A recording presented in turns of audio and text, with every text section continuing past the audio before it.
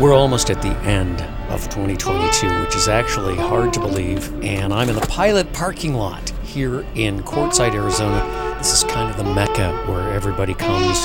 I am here today to do an iOS update for my phone, and I have to have Wi-Fi and I have to be on electricity. Plenty of electricity in the truck, but I need Wi-Fi. So there's a McDonald's here and a Pilot, and I can use Wi-Fi from either one to do the iOS update, and I'm doing that so that I can get my earbuds to work. So that is what is going on, and that's what I'm doing here today. And it's a great time to kind of reset and think about the future. So I'm going to drop a giant thought bomb on you in this podcast to talk about what I see as the lack of a sort of organizing principle for the future. And it's not a political podcast. It is a podcast to help us kind of plan and think forward, because I don't think we have that now. So we're going to do it in podcast 1082, Requiem-For-An-American-Dream, Bob Davis podcast 1082. Real quick, I know the weather is really variable and crazy up north, and if you're in Minneapolis and St. Paul, you know that between the 25th and the 1st of January most years, that's when the temperatures really head for the basement, and we're not unused to 5 below and 4 below and 3 below and sometimes 20 or 15 below as real temperatures in Minnesota and Wisconsin at this time of the year. And here's the thing. What happens is this really puts a lot of strain on heating systems and plumbing. And as my friend Greg Ryan has said, you don't want to see what happens in a house where the pipes burst. That's worse than a fire. It's basically a teardown at that point. So you want to maintain the heating systems and the plumbing systems, and if you have problems, you want to get them addressed right away. If you want reliable service, contact Ryan Plumbing and Heating in St. Paul, 651-224-4771, in Minneapolis, 612-927-6488. 4 generations in St. Paul, actually 70 years in St. Paul. Quality replacement and repair of all plumbing, heating, and air conditioning systems, residential and business. We're not talking about air conditioning other than the fact that air conditioning is heat as well. So if you have problems, you want to contact these guys, especially this time of the year, especially as it pertains to water heaters and pipes and heating. Very important. So check out Ryan Plumbing online at ryanplumbing.com or click on their banner at the top of the page at thebobdavispodcast.com. I have been distracted because I've been working on my writing project. That is now concluded for the time being. This first phase is done. So I'm able to kind of return to the podcasts, and it's kind of like getting back on the horse, because I haven't done anything since the 15th or so of December. And here we are almost at the end of December, so I got to do a New Year's podcast, and I'm going to throw this one up as well, maybe even another one. We're in the Pilot parking lot, and you can kind of hear that this is a mecca for all of the kids with the dogs and the ghetto RVs, as well as the people that first get to town and either want to get fuel or figure out what they're going to do and where they're going to go when they get here. So it's not uncommon to hear some buskers, and we got a busker out there in the front of the Pilot parking lot playing some blues music, and he's doing some kind of a harmonica thing, and I'm not even sure if he's playing the harmonica. It looks like he is. So he's out here, and he'll be starting and stopping and so forth. So that's what's going on, and it's kind of a great background for a podcast about the American Dream, or a requiem for the American Dream. And a couple of disclaimers before I start this. I've been thinking about this for a while, and I've really had to look at some of my assumptions. And so I've retooled this podcast a couple of different times in my mind. And this is like the 4th or 5th attempt to try to talk about this, because the American Dream means different things to different people, especially now. If we're going to use this as an opportunity to talk about the future, then the implication is that the American Dream is dead, and that this is going to be a dark and negative podcast, because Requiem is a mass for the dearly departed, or music for the mass for the dearly departed.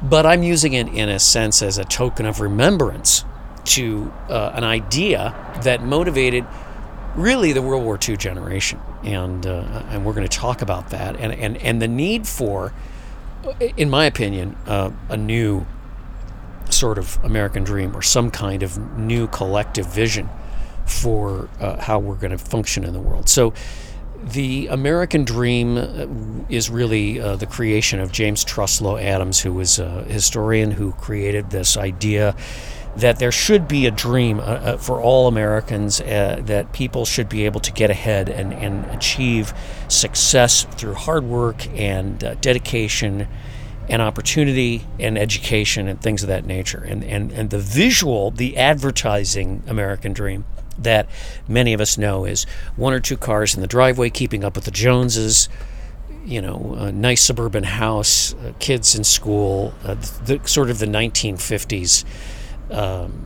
beautiful picture of the American family. And most of us, whether it's grandparents, great-grandparents, or parents, we have those black and white pictures in our collection of the family standing out in front of the house with the children. I have that. My sister was about 5 and I was a baby. My mom and dad standing in front of their suburban house.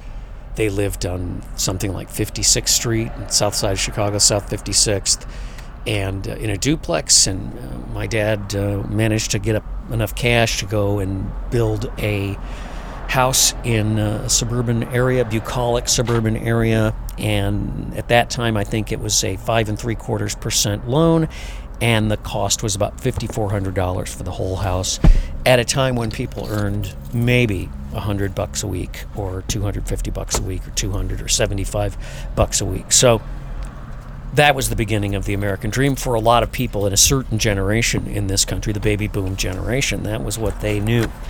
That's how they grew up. And there were suburban towns, close-in suburban towns, and far-out suburban towns all over America. Levittown on Long Island, Park Forest, Illinois, in the Chicago area. I'm trying to think of a couple other ones. Niles Township, and of course the sort of the pinnacle of that visual representation would be California in the 1950s, when thousands of people moved west to work in the aerospace industry or in technology or finance or something to that effect. And California was the dream.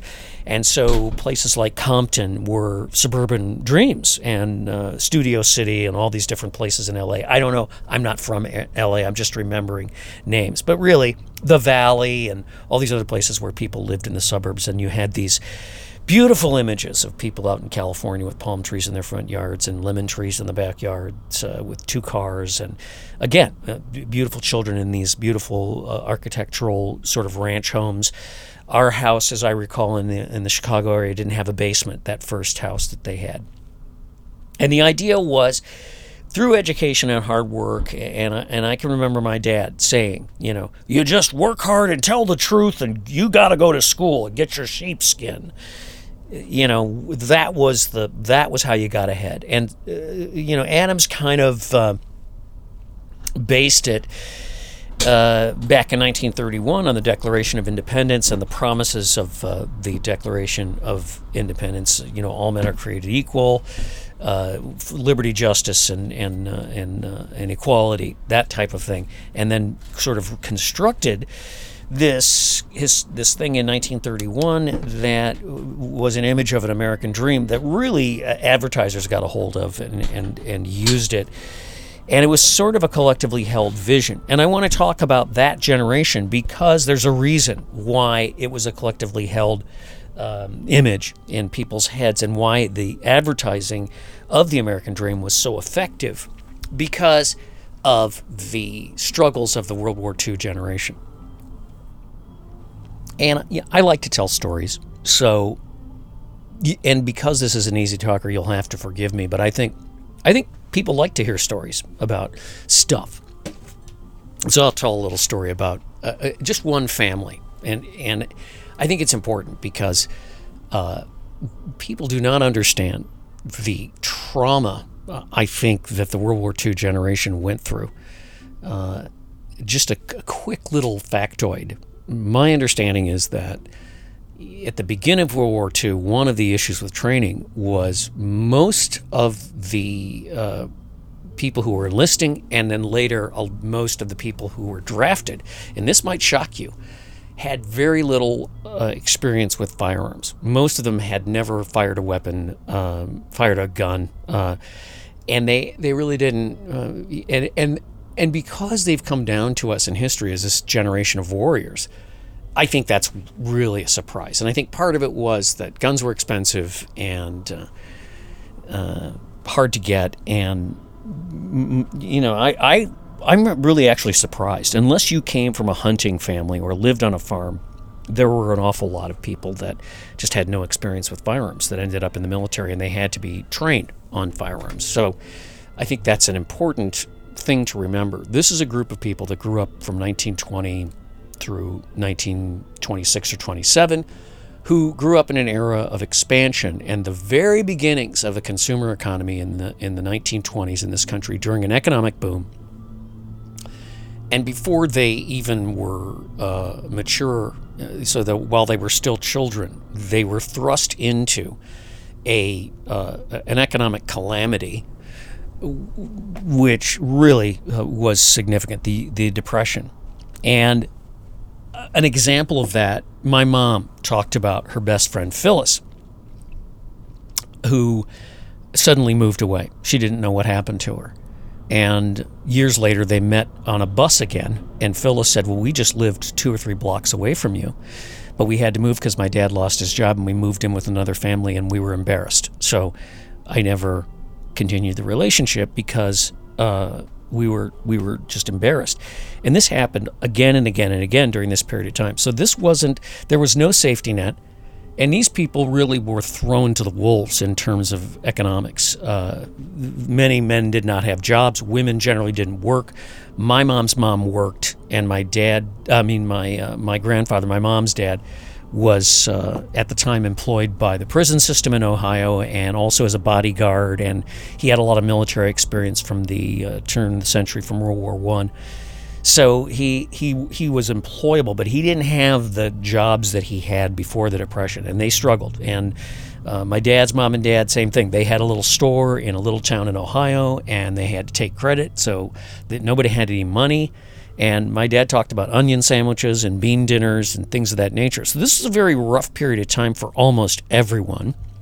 And as they grew up during this period of time, by the time they graduated from high school in 1939 or 1940, they were on the verge of this World War II, which was an enormous conflict and really a fight for the life of this country. And so they sacrificed, and that is the crucible on which this generation was formed. And I think after that war, they just wanted to have kids and get married and have a normal life and stand out in back of their suburban houses and grill steaks and drink Manhattans and Budweiser beer that you had to open with a can, or Old Style, or whatever cheap beer that your parents bought, or your grandparents, and that was their life. And so this was this incredible, the whole country really sacrificed. So all of the adults, and particularly the younger generation in that time, really suffered. And so after the war, the idea of hard work, getting an education, getting your sheepskin, going to school on the GI Bill, and getting a job at a company and towing the line and doing a good job and taking care of your family was something that it really resonated with them. And here's the thing, and I'll talk about this in the second half of this podcast.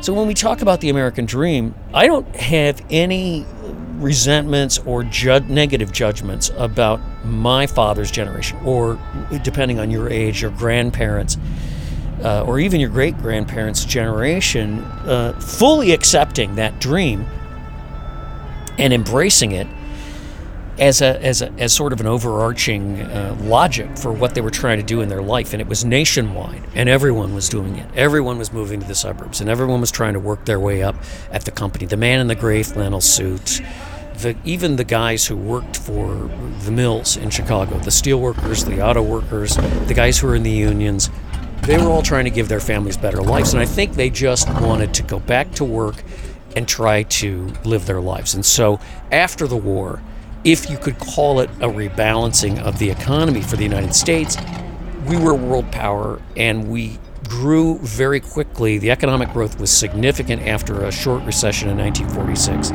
and the economy grew very quickly into a consumer economy. Today, 70% of the U.S. economy is a consumer economy. When we talk about rebalancing, what we are talking about is rebalancing foreign trade to go from being exports to being able to import and have enough income per capita for individual citizens to buy consumer goods or to buy consumer goods from the plants that are making them. China is currently about 38% of their economy is a consumer economy. They're trying to rebalance. I don't think they're going to be able to, because freedom is a really important core of what you need to be able to rebalance an economy to a consumer economy. And the only thing I can figure out from the word rebalancing is, aside from currencies and everything else, it's the idea of a maturing, developing economy into a mature economy with a balanced export, import, industrial, service, and consumer economy that was really, in force at the end of World War II in the early 50s and 60s. And it's come down to us as this sort of halcyon dream in which everyone was happy and everything was fantastic. And it wasn't, but that's how it's come down to us. And that's the American dream. And what has always confused me is, for the World War II generation, it made perfect sense. But for successive generations, the baby boomers and now millennials and their Gen Z compatriots, it's very interesting to me how they also seem to be adopting this quote-unquote American dream of 2 cars in the driveway and a big house and being successful and getting an education and following through, when maybe the dream that we have, as they said in the movie Blow, is the wrong dream. And we'll talk about that in the second half of this podcast.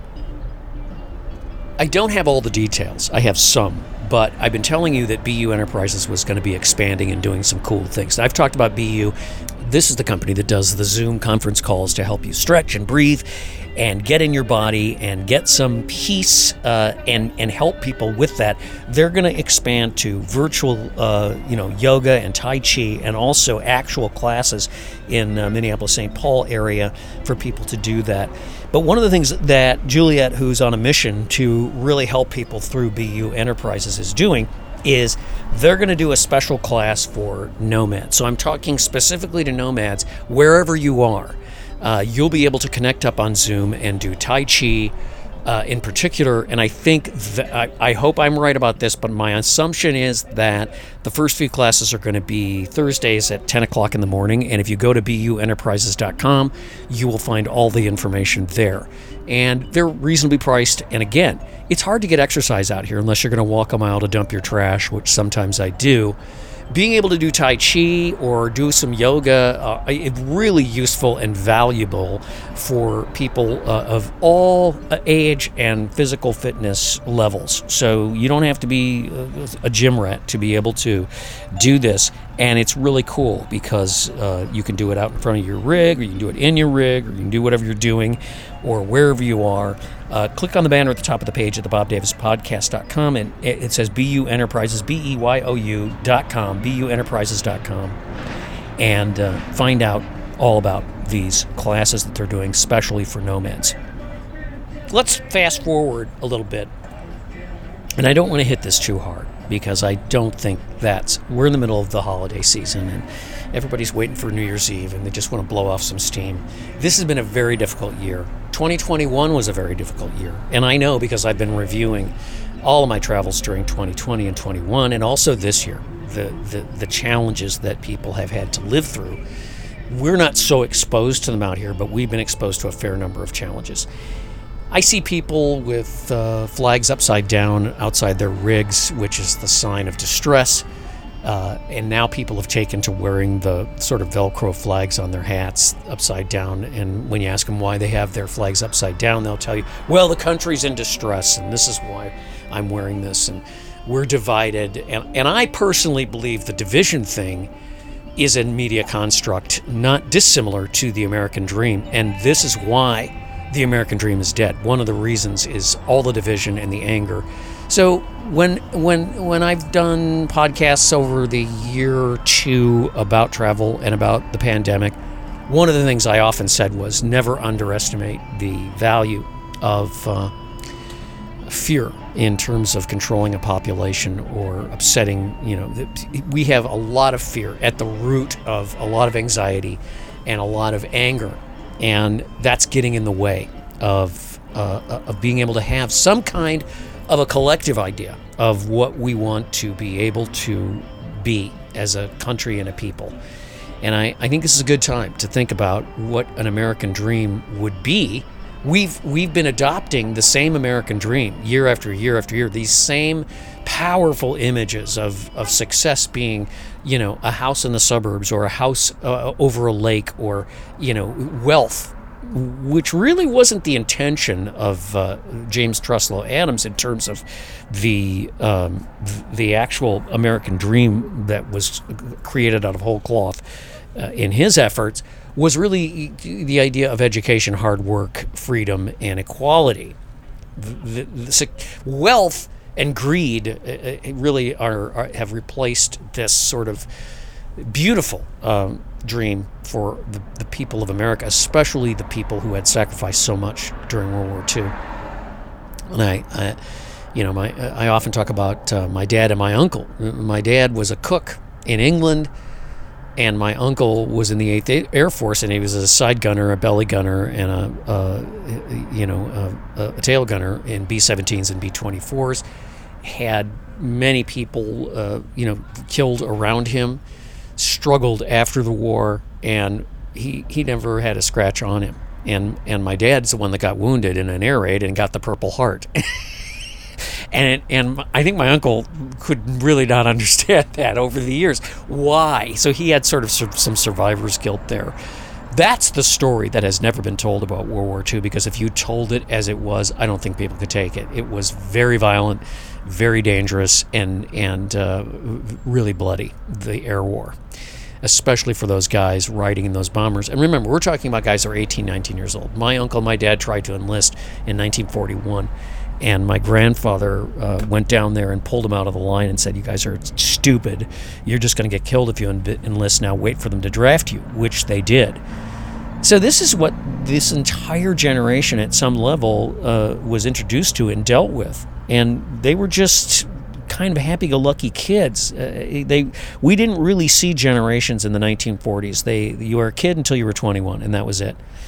Whereas today, we've got teenagers and preteens and, all these delineations of generations and so forth. Nobody saw it that way in the 1930s and 40s. So their sacrifice was significant. And so, again, their American dream was a peaceful dream, and it was accepted, especially the sort of patriotic elements of the American dream as described by James Truslow Adams. I think an interesting thing to think about this year, if you can get away from the screaming and yelling and the pounding on talk radio or with certain podcasts and YouTube channels and television long enough to ask yourself, what kind of a dream would be something that we could all sort of think about for the future? And for me, it's an unorthodox lifestyle, because I'm living an unorthodox lifestyle now. I don't think, especially with technology today and especially with the building blocks that we have coming, they just finally figured out how to make fusion work. So it's going to be a number of years before that technology becomes industry. But we can see maybe the light at the end of the tunnel. And there are going to be challenges, especially economic challenges going forward. And these are going to really shake us to the core. And we're going to need something to be able to say, this is what we're tacking to. This is what we're working toward is a collective vision of what we want to be able to do. And I don't mean collective in terms of communism or anything like that. I'm talking about something that we can all say, here's my version of this idea, and this is what I'm trying to do.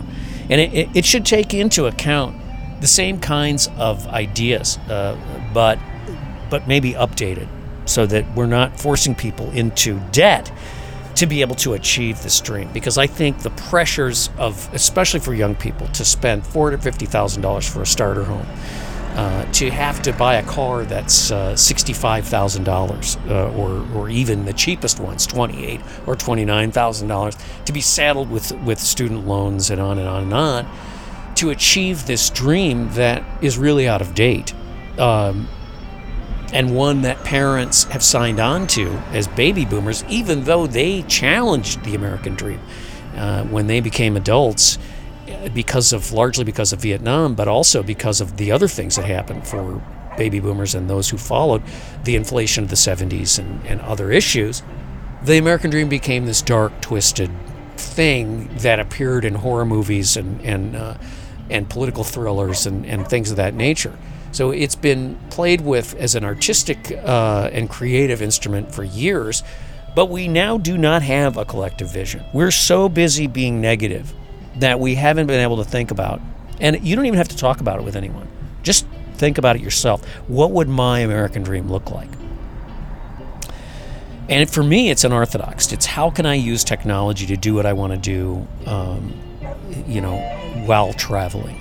How can I achieve success with an artistic business? Things like that.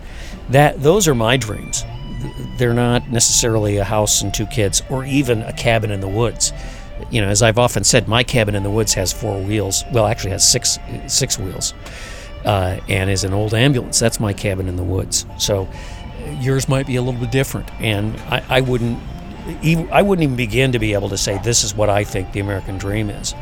It's something that, as we basically put the other one to bed, so to speak, or in its grave, so to speak, what do we replace it with?